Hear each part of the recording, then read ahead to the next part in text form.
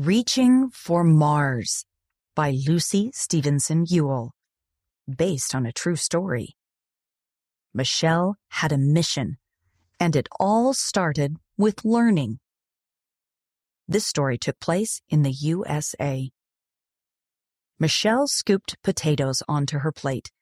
She looked around the table at her family. She was the youngest of 10 siblings, and some of them were in college now. She liked to hear them talk about what they were learning. "What do you want to study when you go to college?" her brother asked. He was studying to become an engineer. "I don't really know yet," Michelle said. "You can be an engineer too. You're really smart." Michelle liked that idea. She loved math and science. She was good at them too. She knew God wanted her to learn, and she knew that He would help her. When Michelle got older, she did go to college to become an engineer. She worked hard to learn. Some classes were difficult, but Michelle never gave up. While she was in college, she shared the gospel with her classmate, John. Later, they got married in the temple. Michelle graduated and got her master's degree. She became a mother. She even got her dream job helping launch rockets to explore space. She was a leader and organized projects for her team. One day, Michelle's boss asked her to work on a special project. She would help create a robot called a rover to send to Mars. Michelle was excited. For months, she built new designs and ran tests.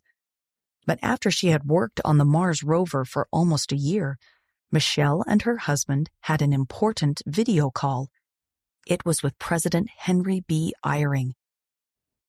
"We'd like to invite you to be mission leaders," President Eyring said. "Will you accept this calling?" Michelle and John looked at each other. Serving a mission meant Michelle would have to leave her dream job. She would miss the launch of the Mars rover.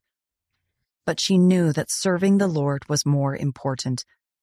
When she was baptized, she had promised to do whatever He asked. "Yes," she said. Her husband nodded. "We'll serve." A few weeks after Michelle and John started their mission, a rocket carrying the Mars rover took off. Michelle didn't get to watch it. She was doing other important things. She shared the gospel and helped the missionaries in their mission. Every day she wore a black name tag that said Sister Amos with the Savior's name underneath.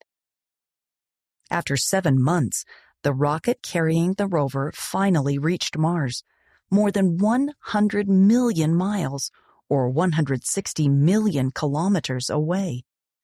Sister Amos got permission to watch the landing online. She invited their missionaries to watch too. Sister Amos was nervous. She and many others had worked so hard on this project. Would the rover land safely? It did. All the missionaries cheered.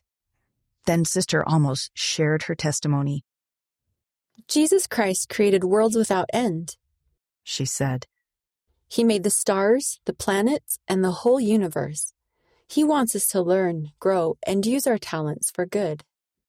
She smiled.